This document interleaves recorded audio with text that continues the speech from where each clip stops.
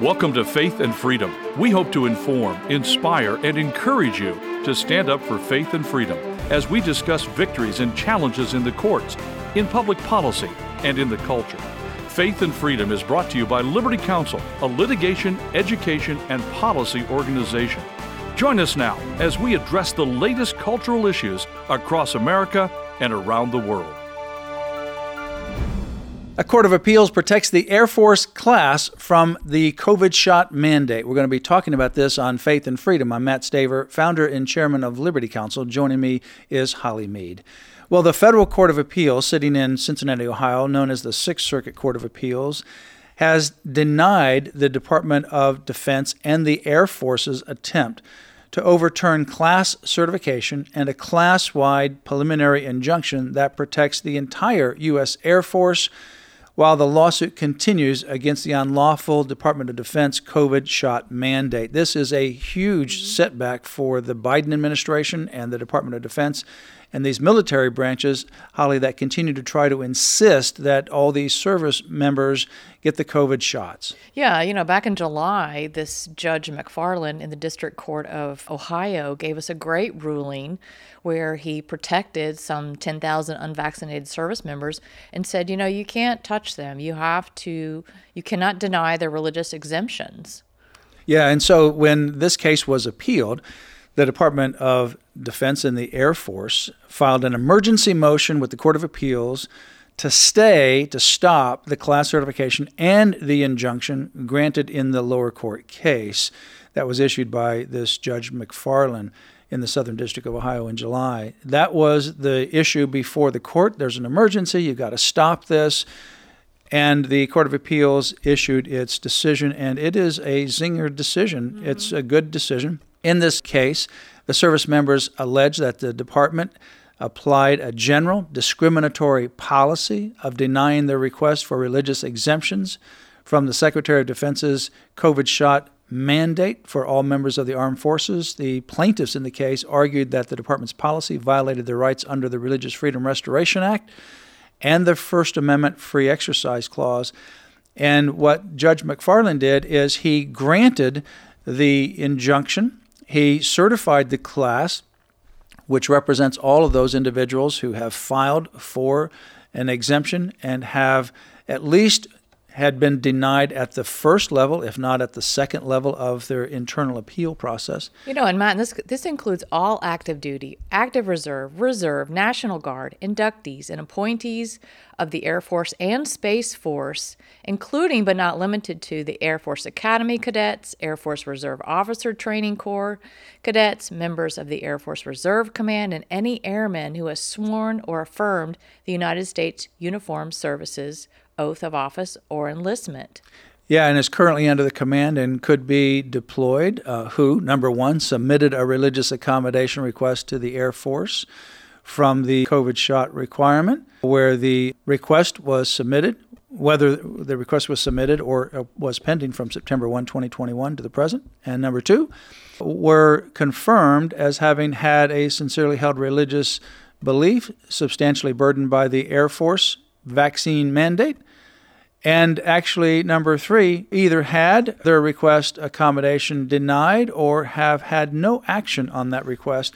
So it doesn't even require a full denial. If you have filed something and they haven't responded and they're holding you in limbo, you're part of the class. And the court also added that any person acting in concert with defendants are also prevented from taking any adverse action against any Air Force service members regarding the request for religious accommodation. Yeah, and that's so pretty broad. The Court of Appeals reviewing this wrote this: from the very first paragraph of their complaint to their briefing in opposition to the department's motion now, the plaintiffs have alleged the existence of a systemic effort by the department to deny service members' request for religious exemptions categorically while granting thousands of medical and administrative exemptions. The district court recognized as much when it thrice referenced what it called defendants' clear policy of discrimination against religious accommodation requests in finding the commonality requirement met. And we think the district court was likely correct when it held that on this record, the contention supports litigation of both the RFRA claim and a First Amendment free exercise claim class-wide. It also says the RFRA, the Religious Freedom Restoration Act, it says that a de facto policy to impose this burden on these individuals, to force them in gross, regardless of their individual circumstances, would seem rather plainly to violate that restrictions, yet that would be the effect of the department's alleged policy to deny all requests for religious exemptions. So in other words, just like in all of our cases, the process is deny everybody. Right. And the evidence is still coming out showing that the Department of Defense is doing that. Yeah, deny everybody. And in fact, the Religious Freedom Restoration Act requires, number one, if you show that you have a sincerely held religious belief, that hurdle is very easy to satisfy. The government may disagree with it. They may debate it. That's not their role. As long as you're sincere and you're not just making it up as a smokescreen, then you pass that first hurdle. Now what happens is, number two, the government has to show a compelling interest of the highest order to burden your religious free exercise. And obviously this is a burden because it essentially is telling people you either get the shot and violate your religious beliefs and your convictions and disobey God and the biblical directives that you adhere to, or you get punished. So that's clearly a burden. So those first two are clearly met. Then you come to the least restrictive means. The government can only win if they show a least restrictive means, get this, to the person.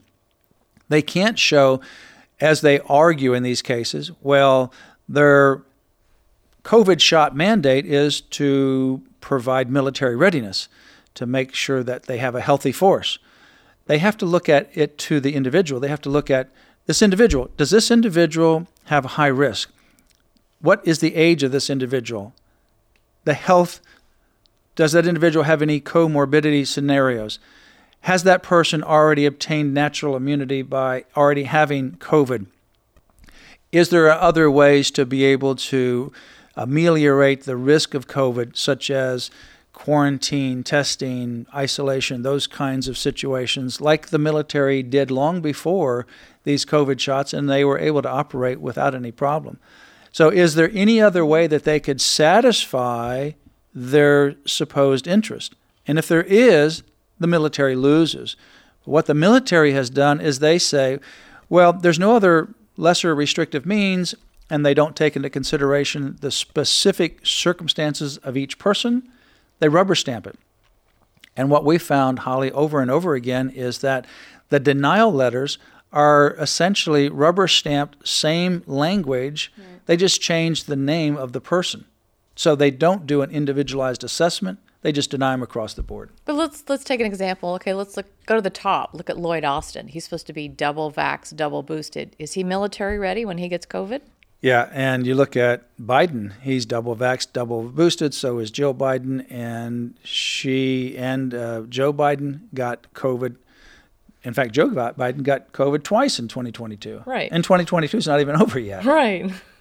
So, when you look at the issue of safety, it's not safe. But on the other hand, you look at the tragic stories that we keep getting daily about these soldiers that have caved to get the shot and they're now injured. Yeah. They're suffering for the rest of their lives. Or if they keep standing against the shot, they're being punished. They're being separated from their families. They're being left homeless, and all these circumstances that are just heart-wrenching. It's very heart-wrenching, and it's very concerning because it really does exactly the opposite of what their rhetoric says. They want to have a military readiness, troop morale.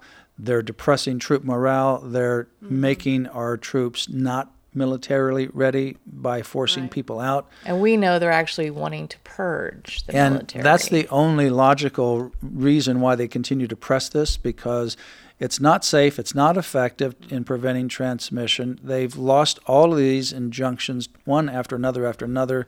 We're continuing to pursue protective injunctions for the Coast Guard and the Army. Already 4 of the service branches are protected by injunctions, but they still press forward. And this most recent loss at the Court of Appeals, I have no doubt the Biden administration will still press forward. Right. Continue to pray for these men and women in the services because it is heartrending what they face, and we work with them every day all over the world. We're continuing to work in the courts, and we're gearing up for a massive trial in the U.S. Marine case. For more information, visit Liberty Counsel's website, lc.org/military. You've been listening to Faith and Freedom, brought to you by Liberty Counsel. We hope that we have motivated you to stand up for your faith, family, and freedom. Get informed and get involved today. Visit Liberty Counsel's website at lc.org, where you can obtain email alerts and other information to keep you informed and involved. The website again, lc.org.